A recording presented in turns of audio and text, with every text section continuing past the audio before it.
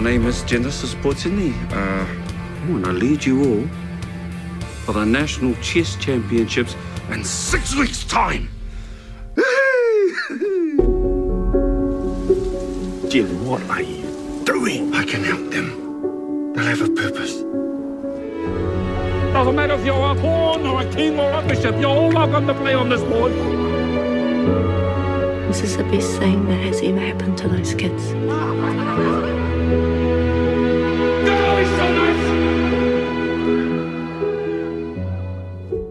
Welcome to the E10 of Film, a podcast about films with a New Zealand connection. I'm your co-host, Andy. And I'm your other co-host, Rajeev. This is Season 3, Cliff Notes.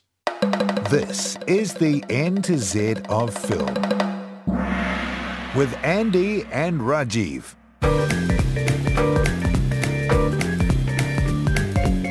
And welcome back. This is our final episode. Welcome to episode 10 of the N to Z of Film Season 3, Cliff Notes.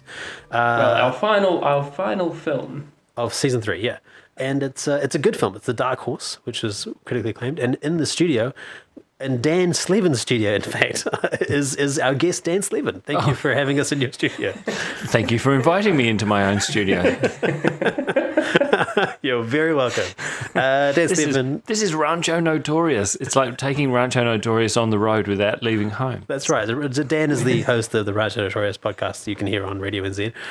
He's been a guest for us in the past for Season 2. And so we're such a good guest, we have him back. He's the only guest we've had on twice so far. So I'm going to go into the synopsis quickly here. A brilliant but troubled New Zealand chess champion finds purpose by teaching underprivileged children about the rules of chess and life. I thought that was a nice, earnest sort of synopsis. It's from IMDb, nice short synopsis. Yeah. And Andy, do you want to get us into the cliff roll? Well, so the cliff roll is the eponymous Dark Horse Genesis, a chess champion, or ex-chess champion, with some sort of mental illness, which is never really described, but I don't know. It's not, no. It's based on a true story of Genesis Potini, who had bipolar. Ethnicity in this film is, of course, Māori. Hooray! Cliff's playing a Māori. It's so exciting. We have the special privilege of having Dan Slevin as our guest. Now, Dan has a quote on the cover of the DVD of this film, which is exciting. Yeah, I've managed to make it onto the cover of, I think, 3, but this is the only fiction feature film that I've managed to be quoted on. But it's a slightly inaccurate quote in that it I think it just says like Radio National or something. Yeah, it says Radio National. Yeah. Yeah, I can't. They never check with you, do they? Like, I mean, at least they spelt my name right. Did they mean National Radio or Rancho Notorious? No, this was during the period when I was working. I was reviewing for 9 to Noon on National Radio, RNZ National. That's right. It's never been called National Radio.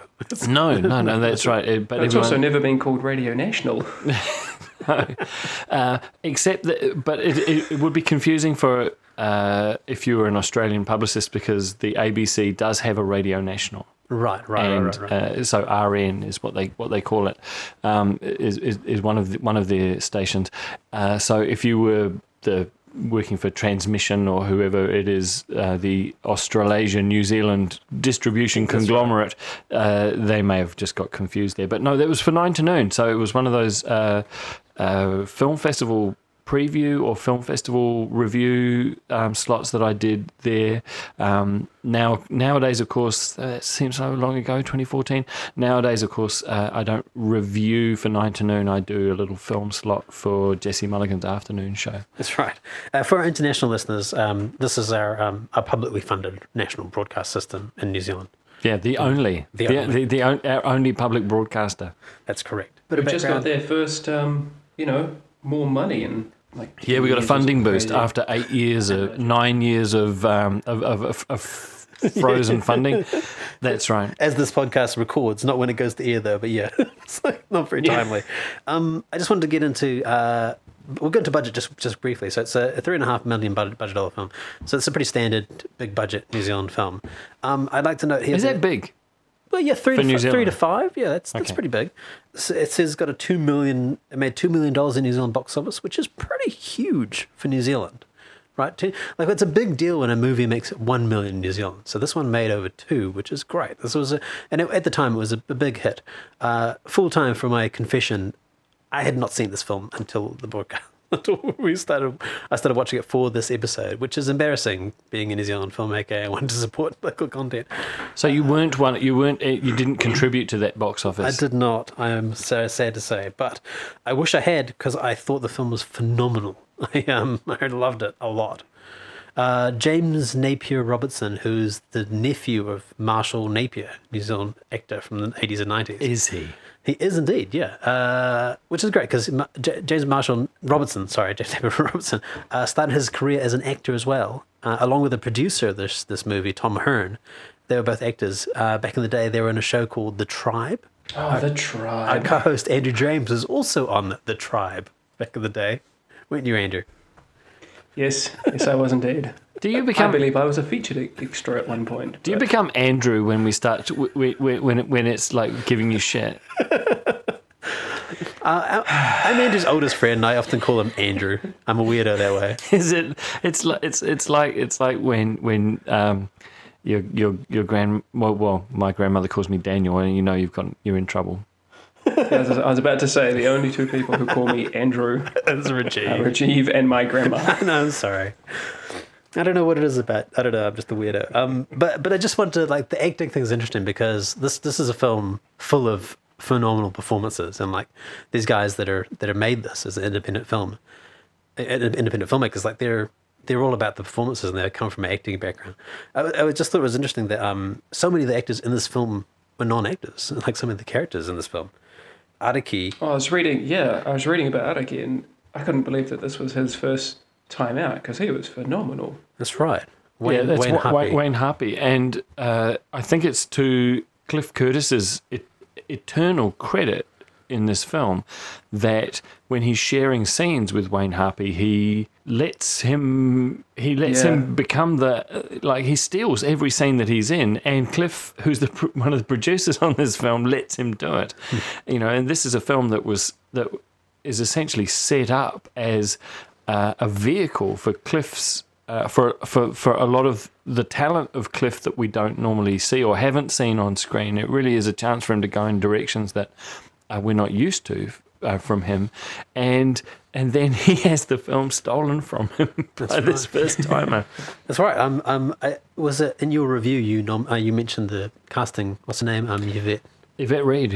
Was the casting director. She did a great job. In fact, she wrote the advert that was posted at WINS, our local social employment service, that said, "Looking for Māori actors, tattoos and criminal records welcome!" ! It's written in the actual advert, which Wayne Harpy obviously responded to and got cast. It's brilliant. I think that the caliber of casting people in New Zealand is really extraordinary. If you think about who has been discovered by the extraordinary deep searching that happens by New Zealand casting agents, you think about Julian Dennison being discovered, James Rolleston himself being discovered very, very late in the piece for Boy. That's right, yeah. And I think that we have our casting people are able to get very deep into a very small country and find talent that nobody's experienced or nobody's ever discovered before. But we've also got in terms of casting in this film is we've got a lot of unknowns, but we also have a lot of drama school trained actors. That's right. Toi Whakaari graduates and such. That's right. I was just about to say I was going to put my Toi Whakaari hat on, but I'm not. I'm actually wearing my Toi Whakaari sweatshirt at the moment because my day job now is as the marketing and communications manager for Toi Whakaari, which is the New Zealand Drama School, and we've been training actors for 50 years. Cliff Curtis was a graduate of ours in 1990, and we are now a kind of full service drama school with design degree, performing arts management degree. We train costumiers.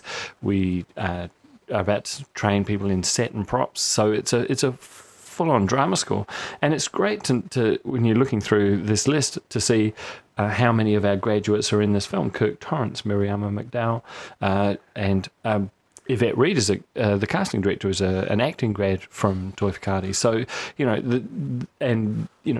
it's a great example of our school's contribution to New Zealand culture, as well as which is always good. A film that stands alone. You said in your review, which is quoted on the cover of this DVD, that it is perhaps Cliff's greatest role and first New Zealand starring role. I don't know whether you've seen a small film called Chicken. I'm going to confess to you that this is a terrible film which I saw many years ago, in which Cliff plays a crazed assassin out to murder a KFC-esque mogul. Yeah, Chicken is a very I can't wait for the Never Repeats podcast to get to Chicken, and I haven't seen Chicken. I've never seen it. No, I remember the poster always hanging up in Rialto in Wellington, though. For some reason, it's emblazoned in my mind. I have the soundtrack CD. It's great. It's got some classic Kiwi pop from the 60s on that CD. Even though I haven't seen it, I am fond of Chicken because it was one of the first roles that was for a very good friend of mine, the actor John Lee. Oh, is he in it? Yeah, he's in Chicken. He had about a week's work on that, and in the days when we didn't make very many feature films in New Zealand, so or certainly in Wellington we might make one film every 2 years or something here before Peter Jackson's empire got rolling, and so and Grant LaHood, we were very excited for Chicken because Grant LaHood was and still is a great talent. Yeah. But my story about Chicken is that I was working behind the candy bar at the Paramount Movie Theatre while that film was in production, and it was a weekday afternoon, a very slow afternoon, and I was rolling ice creams for the evening session, etc. And Cliff turns up to watch a movie in character. In his chicken costume, not his chicken, he wasn't dressed as a chicken. Like his overcoat and craziness. Yeah. And he hadn't cleaned his teeth for weeks and he hadn't washed his hair for weeks. He was methoding this character.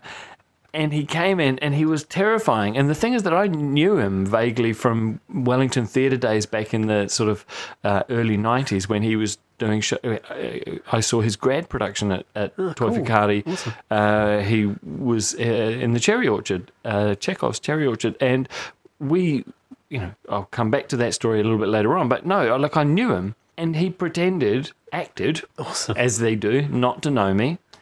And he was totally in character, and it was quite terrifying because it was just like, as often happens in Wellington, somebody with kind of random mental health problems wandering into your business to make life difficult for you. He's genius. Like, he's so good. Like, me and my wife are just spellbound from the opening moments. So just like, wow, Of Chicken. No, you haven't seen Chicken. No.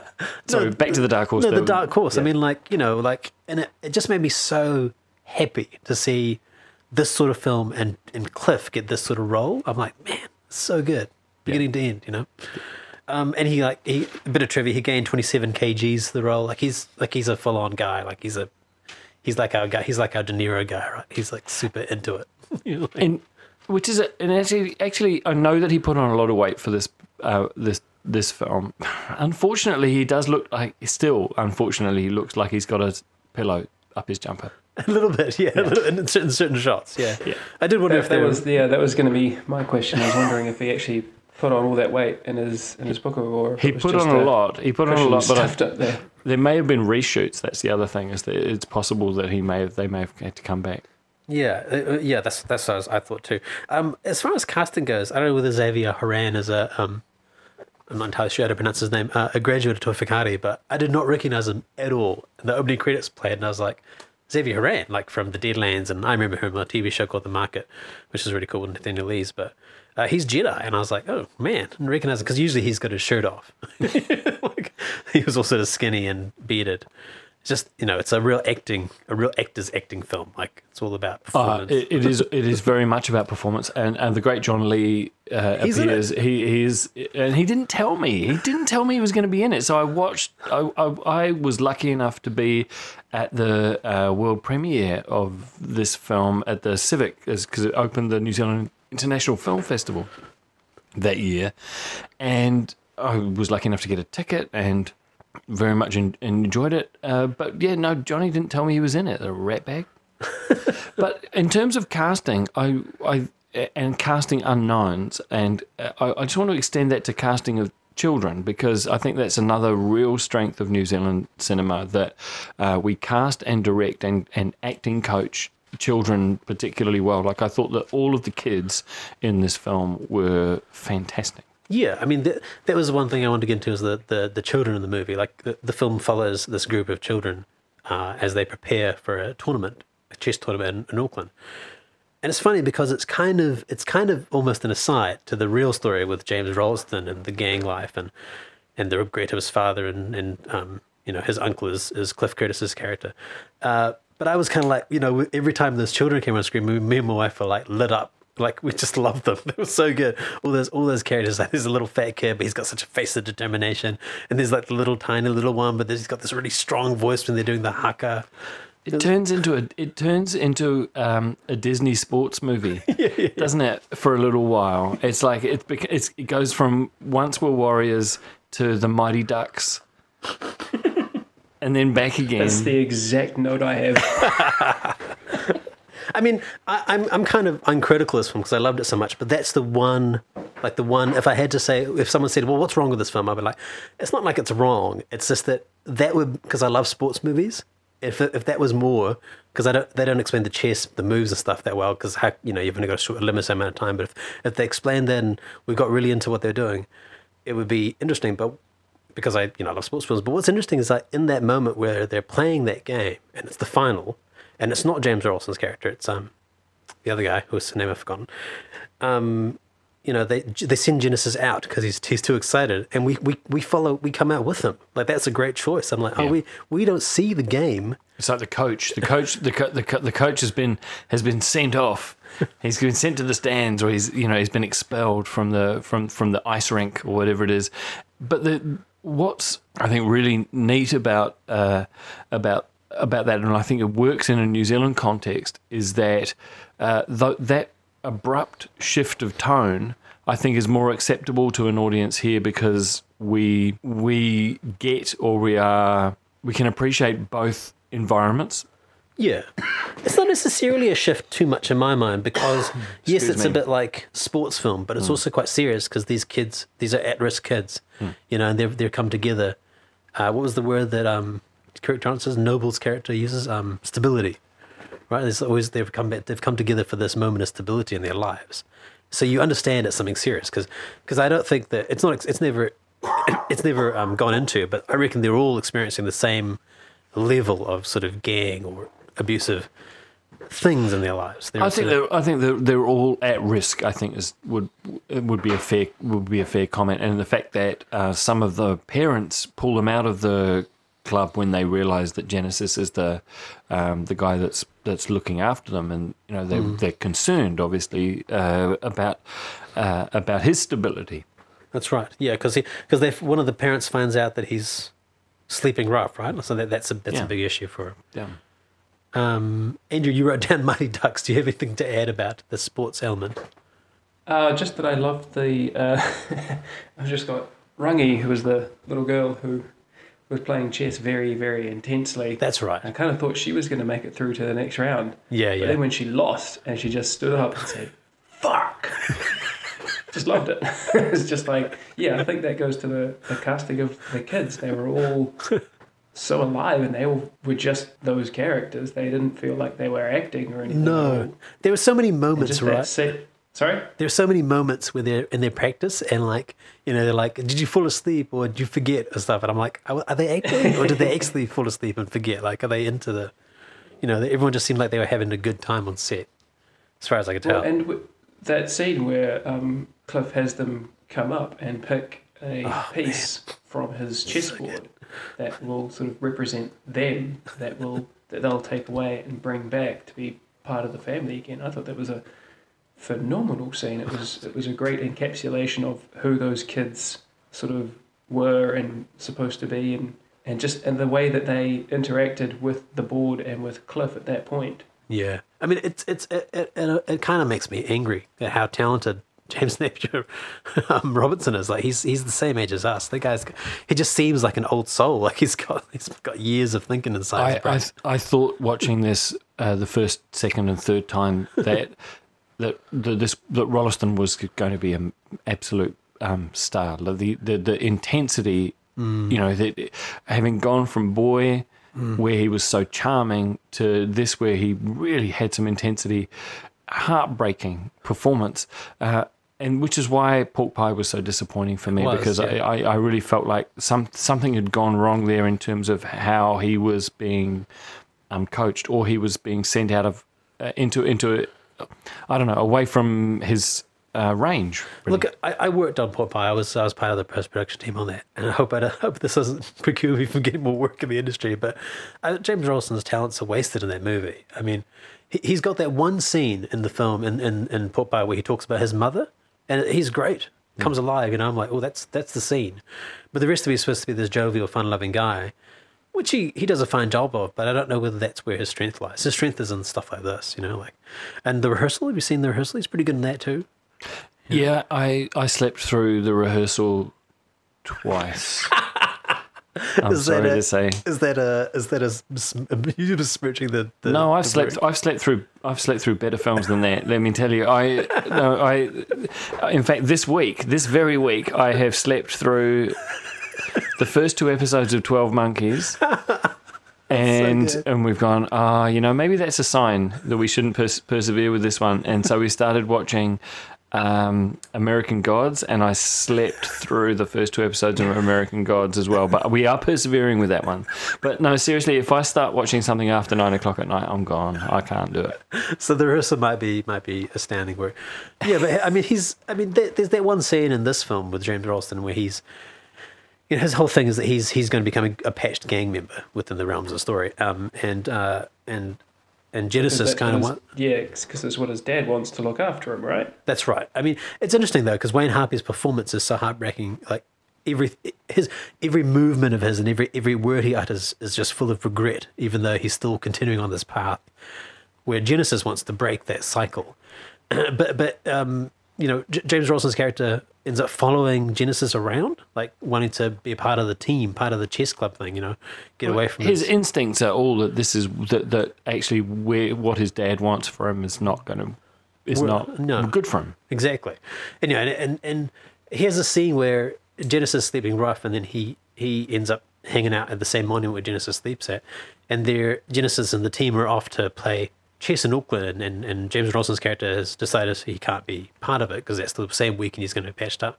But he's there at the monument, and he has this moment with Cliff's character. He breaks down and cries, and it was just like... It's beautiful, isn't it? It's beautiful and heartbreaking. Like, I was just like, oh man, this film really got me. I think knowing what I know about the filmmaking process and what... A little bit more now, having worked at the drama school at Toi Whakaari, about what actors respond to, I get the feeling that being able to do that scene opposite Cliff will have made a huge difference to his ability to pull that performance out.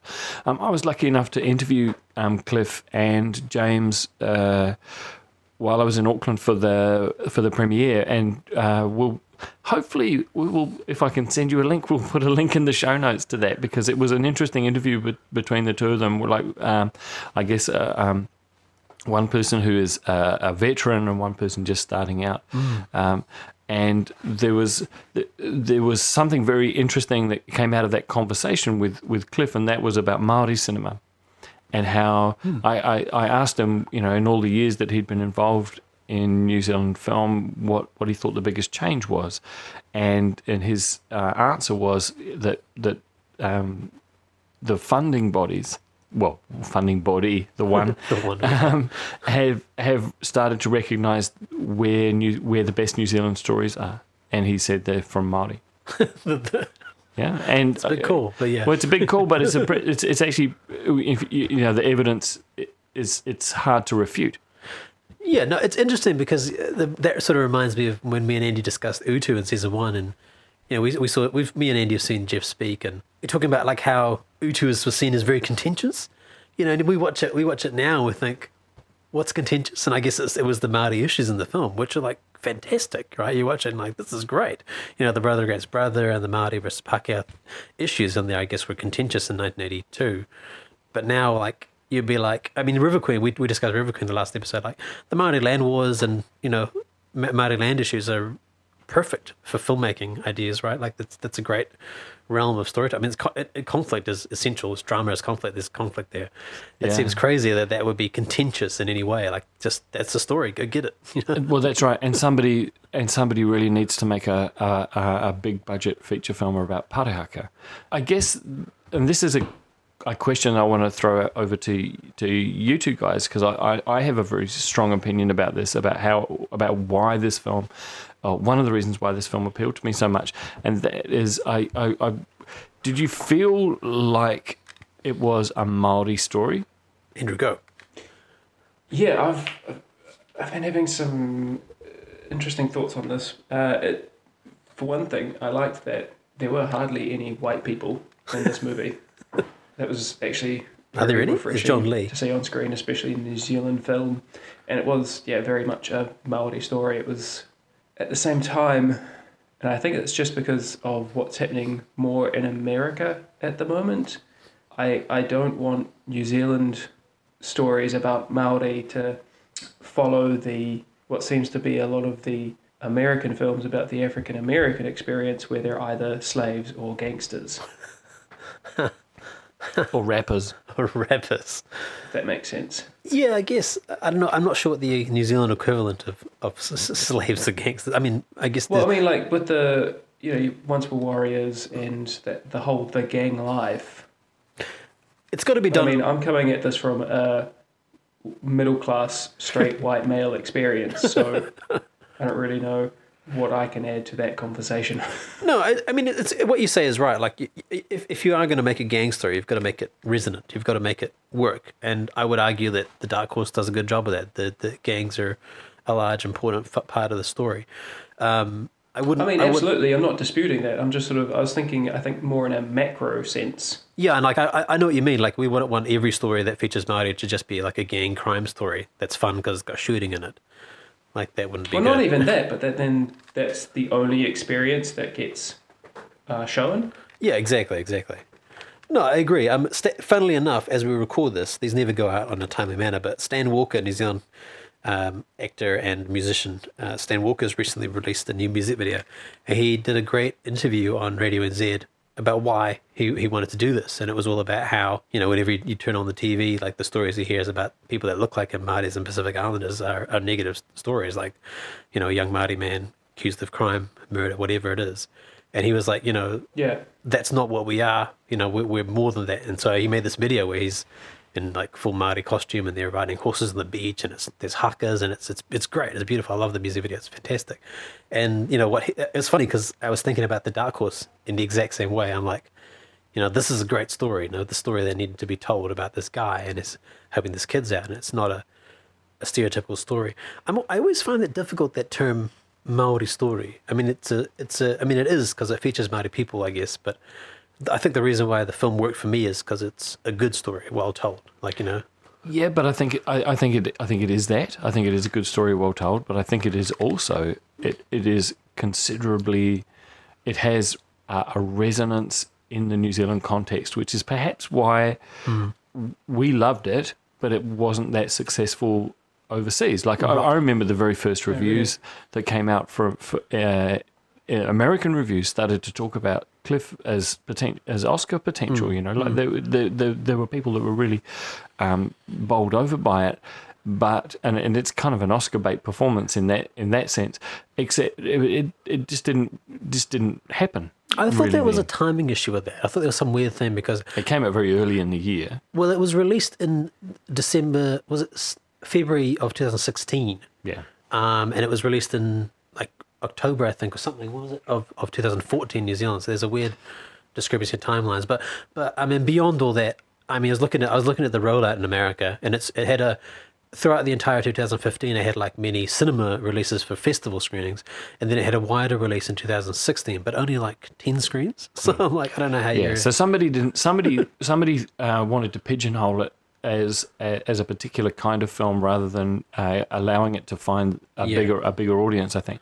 Whereas in New Zealand, we did respond to it on multiple levels, and I think that something that I have learnt over the 2 and a bit years that I've been at Toi Whakaari, because Toi Whakaari uses Māori frameworks, Māori tikanga, Māori philosophies, not just to inform, not just on a cultural level, but to actually inform the way we work together as a group, as a team, with the way we meet, the way we engage with each other, the way we connect. And once a year, the entire school decamps to a little village near Gisborne for Marae Noho, where we all sleep in the wharenui, and we work together, and we connect, and it's an extraordinary thing, and it does connects us to where these ideas have come from. You know, so I went for the first time this year to Manatuke, and I rewatching the Dark Horse today, after having been to Manatuke, after actually having been to Gisborne for the first time, I see layers in this film that I hadn't seen before. And also, I particularly loved how effortlessly it weaves Māori philosophy, Māori history and myth-making into the chess. Yeah, brilliant. Yeah, it's spectacular, and it's I think but what I might have thought in 2014 when I saw it first time was that this it didn't feel effortless then. Right. But knowing people from that region and knowing people from rural New Zealand Māori, it did not strike me as strange today at all. This is how they talk. Yeah, no, I didn't think it was strange at all. I loved it. I thought it was brilliant the way that they incorporated Māori. I mean, Genesis talks about Māori mythology almost constantly throughout the film, especially in relation to the pieces of the chessboard. And it's so beautiful the way that he does that. It made me think of chess as an art form, you know, like as a. And it's interesting. Like my wife works for an organization that deals with mental health issues and getting art and artistic endeavors to people within mental health issues or within the prison system, people that don't have access to arts. And it's like, you know, I never looked at chess in that way. Like this is a very artistic expression of one's inner self, you know. It's really, and the way he does it with Māori language and Māori myth just seemed. I'd never thought about chess in that way, and it seemed easy and perfect. I thought it was superb, and I also thought that that chess is, I think, a very a kind of natural game for Māori to adopt in the sense of, you know, a formally tribal warfare, you know, based culture. You know, it's the ideas of strategy and the ideas of are not, they're embedded in their own. It's the way he described the game himself was the community. He talked about protecting and gathering everyone up together and protecting them, the king, and being together as a community. I was like, wow, that's great. You know, like I was like, that's some good storytelling. Well, we should probably start wrapping it up. Yeah, I've got a couple more things that I wanted to ask you guys about, and one is, wow, we're being interviewed, Andrew. Yeah, interviewed on our own podcast. Yeah, you don't get off too easy. One is how do you think it sort of fits into? Do you consider that it fits into the genre of chess movies? Because there are a few films that are kind of that use chess as a metaphor, and there are actually even films that use chess as a way. Like I was thinking of a film that I particularly loved from 1994 called Fresh, which was about a young New York boy who discovers speed chess in Central Park and that becomes a vehicle for him to escape his own troubled home life. Much like Much like this, yeah, exactly. That's the first film directed by Boaz Yakin, and it's a film that if you can find it somewhere, I really recommend it. We played it at the Paramount in '94 when it came out, and I have always loved it. Yeah. Remember the Titans, right? Boaz Yakin. Well, I can answer that very quickly because I don't think I actually know any chess films. Sorry, at this point, but it's weird because chess is obviously a useful metaphor within the realms of the movie, but I felt it's almost like an afterthought. I mean, I know it's about a chess player, but you know, I don't think you could have told Genesis' story without it. No. But I mean, like, you know, the meat is in James Ralston's escape from his gang life. I mean, obviously the chess is integral to that, but I wouldn't necessarily call this a sports movie in that sense. Like it's much more psychological in the fact that, like I said, you know, in the climax of the chess game, we're not even there. Talking of Andy answer as well. Oh yes, sure. That's all right. Sorry, no, I was just looking at chess movies and seeing if I'd seen any, and I've not really seen any either. So, but there was the Disney film that came out last year, Queen of Katwe. Yeah, I'm just looking at that myself. Be an interesting one to compare to The Dark Horse. I never heard of it. Yeah, and just looking at the synopsis there, the film depicts based on a true story once again. Depicts the life of Fiona Mutesi, a Ugandan girl living in a slum in Katwe who learns to play chess and becomes a woman candidate master after her performance at the World Chess Olympiads. And that's a Disney ESPN film, and it actually awesome. ESPN sports film. Awesome. Yeah. Directed by Miran Nair. So actually, that's on my on my list to watch this year as in my 52 films by women as well. So, but chess does seem to be that kind of it does get used a little bit, and interestingly, both the films we're just talking about based on true stories, so you can't really say that it's necessarily sloppy writers choosing the same cheap metaphor, but yeah, that idea that chess is a vehicle for intelligent, sensitive, articulate young people out of a troubled situation into another world, which is fantastic because, you know, growing up, chess seemed like something for fancy people. You know, like, it's good. Like, you were a draftsman, weren't you, Rajeev? Yeah, I was a draftsman. No, I played chess as a little kid too, but I was very nerdy. I wouldn't tell people at school I played chess. But it's great when they go to Auckland and like it's like fancy. It looks like fancy schools. and they're not a school, right? Everyone's in like a school uniform and they turn up the ragtag bunch. And I was like, yes, I love that scene. Yeah, I was like, it's the Mighty Ducks. Yeah, it's the Mighty Ducks. So good. It all comes back to the Mighty Ducks.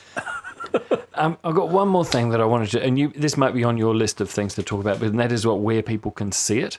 Right. Still, and because I realised that I don't own a copy of the DVD that has my name on it, and I really should deal with that. I actually about a month ago I was at the Warehouse in Upper Hutt shopping for something else, and my attention was caught by the fact that the Dark Horse DVD with my name on it was only $10, and I thought I really seeing as those buggers didn't bother to send me one, I should probably buy one. Just go to the counter like, that's me on the cover. Discount? Can I get a discount? And then I thought, well, actually, I'm a Blu-ray buyer. I don't buy DVDs anymore, and it's not on Blu-ray in New Zealand. It is on Blu-ray, isn't it? I thought it was. I thought I looked it up. Oh, maybe I'm wrong. Oh, I looked it up, and the only one I could find was German. Okay. Maybe it is only in German. It doesn't have my name on the cover. It is a problem, because like New Zealand films especially are only recently getting Blu-ray releases, which is great. You know, but physical media is pretty old-fashioned. I mean, that's sort of the realm of me and you and Andy. Not even Andy. Andy travels around the world, so Andy's like, he wants to carry nothing. Yeah, I've had to go digital streaming out of necessity more than anything. But most people do. Like, you sort of suggest, like, I mean, I've talked to people that are from New Zealand that have gone to Cannes, and they, you know, usually they hand out DVDs of New Zealand films to prospective distributors, and now they're all like, we don't want that. We have no way of playing that. Like, it's becoming more and more old-fashioned. But this film is available on the New Zealand On Demand site, but I think only in New Zealand. Andy, you don't have access to it, do you? I didn't even check, actually. I was able to get it from Amazon streaming for right. £3.50. Right. So this one did well enough that it's gotten on streaming sites. Like there's certain films like we discussed Jubilee recently, and I think River Queen as well. Like none of those aren't available. Like if it's a New Zealand film that hasn't done well either critically or financially, then it's just not available. But this one did alright critically. I managed to get Jubilee on the New Zealand iTunes. Oh, that's right. My iTunes You store did. set That's to New right. Zealand, so that was okay. But I mean, yeah, River Queen, for example, wasn't even available on New Zealand iTunes. I think there's rights issues often with stuff like available. that. But it's arbitrary. I don't know who makes decisions on what's available and what's not. Yeah, the New Zealand DVD by mail site Fatso does not list a Blu-ray for the Dark Horse. Okay, so probably I was making that up. Maybe I was thinking of the Deadlands. Yeah, Deadlands does have a Blu-ray. I own that. Yes. Yeah. I think I own it too. We and Andy had a whole episode dedicated to how people watch movies now. Physical media is, I think, essentially dead unless you're a collector. Yeah, but the thing is that it's really hard to get a director to autograph a download.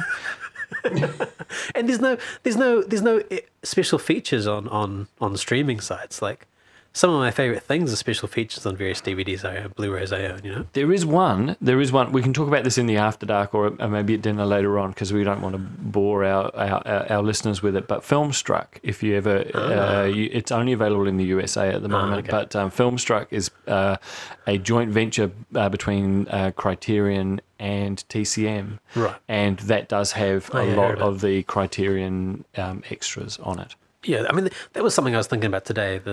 I need to watch it, but there's some extras on the DVD, the Dark Horse, that look good. I was thinking, and that made me think about this wouldn't be available anywhere else. The only place it's available. Yeah. We didn't talk about Cliff's hair. He's got a weird haircut, but we should really start wrapping up the podcast. Yeah, but I think that hair, like a lot of his appearance, would have come from because there was a documentary made, wasn't there, called Dark Horse, about the real Genesis Portini, and I think that might be available on somewhere. Like I think it's on NZ On Screen or bits of it. Yeah. But yeah, I watched not parts available over here. So I watched parts of that. And it just seems like he has his hair is quite big. It doesn't seem shaved in the front and it's long at the back. Okay. Well, maybe that's an artistic license then on the part of Cliff. I deliberately didn't watch that documentary because I actually, even though I know that this has been inspired by a real story, I sort of wanted to let this story stand on its own 2 feet. I didn't want to be constantly comparing. You do that, and it earned a place in my heart as a result. Yeah. No, I agree. I have a strong suspicion. I don't know because I haven't watched all that documentary whether the brother stuff is real. That's great. I know. I think a lot. There's been a lot of invention. Yeah. Which is fine. It's a great film in its own. I just thought we'd bring up the hair because we seem to discuss Cliff's hair in every episode. I made a special note of this one. Yeah. Weird? But it was, like a backside mohawk, extreme mullet. A backside mohawk, extreme mullet. Great. And his front teeth are missing. Yes. Yeah. Yeah, I thought there was that's some really good makeup work. Or Cliff knocked his teeth out. I thought makeup was fantastic all the way through. The scar. There's various sort of scars and lumps and what have you as a result of violence. You don't often see violence in the film. It's implied all the way through, but you see the results of it. That's true. Yep. They did. Yeah. They were nominated for makeup, but they did not win. They were nominated for a whole bunch of awards. They were nominated for cinematography, production design, costume, makeup, editing, and sound. And supporting actor for Wayne Harpy, who's his first role, and he did a great job. But they won a slew of awards in New Zealand Film Awards. They've also won a bunch of awards overseas, but I didn't write them all down. Best Film, Best Director, Best Screenplay, Best Actor for Cliff Curtis, Best Supporting Actor for James Ralston, and Best Score for Dana Lund. I really feel like this film is one of, as I say on the DVD cover, it is one of the great New Zealand films. It is.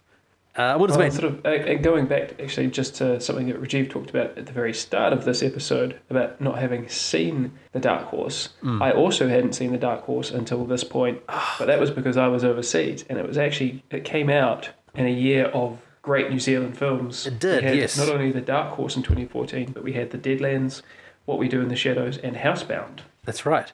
And a documentary. I was really gutted to be overseas and not being able to watch these films. Yep, it was a really, really, really great year for film. We also had a documentary called Hip Operation, which is fantastic, about a group of elderly hip hop dancers that go to America to, like, think they've got an average age of 90. I have one more thing that I want to add just before we go, and actually, your editor Jeremy may be able to come to my aid here once again, and that is that this film has one of the great appearances or the great uses of New Zealand music. And that is, there's a sequence where they're driving into Auckland, and we hear Whakaria Mai by Prince Tui Teka. Yeah. And which is not on iTunes. I just tried to buy it this afternoon, actually, and for some reason Prince Tui Teka, one of the great New Zealand performers, is not well represented on iTunes, but you can find it on YouTube. So I think what we should probably do with this episode, and if it was my show, this is how we would do it, is we would play ourselves out with Prince Tui Teka's Whakaria Mai, because it builds to such a beautiful soaring moment just as they go over the hill and see the Sky Tower, and for a New Zealander, it just makes your heart soar. It is a great moment. I don't know how the rights issues work with that sort of stuff. Just do it. Let them find you. Okay. And also actually with that moment where they're coming over the hill and seeing the Sky Tower, I made a note of that because I really loved how it wasn't this grand sort of vista of Auckland you saw. You came over the hill and you were sort of getting glimpses of Auckland through the trees. So you'd see the Sky Tower and it would disappear behind a tree, and it would sort of come back, and which I loved. It felt so very, very real. Geographically dubious, but yes. Experience coming into Auckland or Wellington. You come over and you see the city and everything, and then it disappears behind a tree. Yeah. It was really nice. It was, I agree. It was a really beautiful view of Auckland, because I don't know where they are, because I've driven to Auckland multiple times, and it's ugly. It's a big, ugly motorway, and the Sky Tower is like a small speck far in the distance. I'm like, I'd like to go on that road, wherever they are, because that's pretty. With being serenaded by Prince Tui Teka. All right, we need to start wrapping it up. Andrew, do you want to give us a wrap up? Do I? Oh, okay, sure. I just a couple of quick things that I also wanted to note. Okay. Found it interesting that there were the two brothers. One was physically ill. One was mentally ill. Yes, I very loved that Cliff was sort of so very softly spoken, but was, even though he had mental health issues or problems, he was very astute. He was never shown to be not smart. That's right. Which is, I think, sometimes can happen in films with characters with mental health issues. Mm-hmm. I loved that even though he was occasionally quite manic, there was still that stillness that I think I noted with the River Queen. I think he's just a very centered sort of actor, if that makes sense. So I'm going to give this film and the Cliff performance 4.5 cliffs each. 4.5 cliffs? Cliff, half a cliff for losing his luscious locks. I love the film. I love the performance. I'm giving both them 5 cliffs out of cliff. So 5 cliffs out of cliff for the performance, 5 cliffs out of cliff for the film. I'd like to note that Araki said, "You failed at life." And Cliff is all, and it's clear that Cliff has not failed at life. Cliff has won. Cliff's character has won at life, and Araki has failed at life. Great performance. # winning. Dan, what's your final? I mean, you've reviewed this extensively. I don't want to rehash all of that old ground, but I saw it twice in 2 weeks when it came out, and then once again this afternoon. And I'm so glad that you guys have asked me to sort of go back to it, because I saw more in it again this third time. I really think that James Napier Robertson is a great talent. I think we all knew that Cliff was a great talent, and I thought that this could have gone so wrong on so many levels, couldn't it? In terms of that kind of Oscar bait, full retard. So it was a gamble. There we go, full retard. But he was beautiful. He's beautiful, understated. I loved how he let other people claim the screen, and I think that says a great deal about him. And I thought that as an example of positive and negative examples of Māori culture and society presented side by side with kind of equal weight. I thought that was really just terrific, and belongs in everybody's collection one way or another. That's right. I'm going to go buy this. Like, I'm going to go find it and buy it straight away. Like I was like, it's got to go in the collection. Cool. Do I have to do I have to rate it in terms of cliffs, or is that just you if guys? If you want to. Okay. I think it's a 4.5 cliffs, but just the pillow up the jumper is my only problem with it. Which might actually just be Cliff's belly. We're not entirely sure. Yeah, I know that's what mine looks like. Maybe that's it. Maybe maybe it was just a little bit too close to home. Right. All right. Where can we find you, Dan, in projects and what? All right. Well, Rancho Notorious, the podcast, is currently on hiatus, which is why it's such a pleasant opportunity to sort of get behind the microphone. So you can get our past episodes at rnz.co.nz/widescreen, which is where my writing lands now. I'm doing 52 films by women this year. I'm also reviewing the Sight and Sound top 50 films of all time. That's right. I'm way behind on both of those projects, by the way. And also, every fortnight I do a little conversation with Jesse Mulligan on RNZ Afternoons, and talking about whatever takes my fancy, as long as it's sort of vaguely cinema related or film related, and that's a whole lot of fun. And the day job, I'm marketing and communications manager at Toi Whakaari, the New Zealand Drama School. On Twitter, I'm at Dan Slevin, all one word, and it's all gold. Every piece of content is gold. I've seen a lot of it. It's quite good. You can find me on the Twitter at Rajeevfilm, RAJEEVFILM.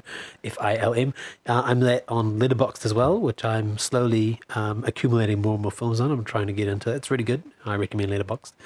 Andrew? I'm on the Twitter, the Instagram, and the Letterboxd as Andy James _Inc. with a K. And you can find the podcast. I know that because I'm just checking that, and that's correct across all three of those. You always, man, we're so professional here. Look, I've literally just checked. Andy James _Inc. with a K. You shouldn't have to check. You shouldn't have to check. I know for sure now. You can find the podcast at NTZOF. That's the N to Z of film. Oh, I can never remember that one. Please like, review, and the N to Z of film. That's right. Big shout outs always to Jeremy Veal, our audio engineer, who's probably going to have to do a little bit of work on this episode. You're the man, Jeremy. Thank you for your great work. And that's it for this season, right? We'll say goodbye. Well, we might have a wrap-up episode, but we'll see how we go. We'll see how we go. Thanks for listening. Cheers, Dan. Thanks for being a great guest. Thank you for having me in my own house. Good night.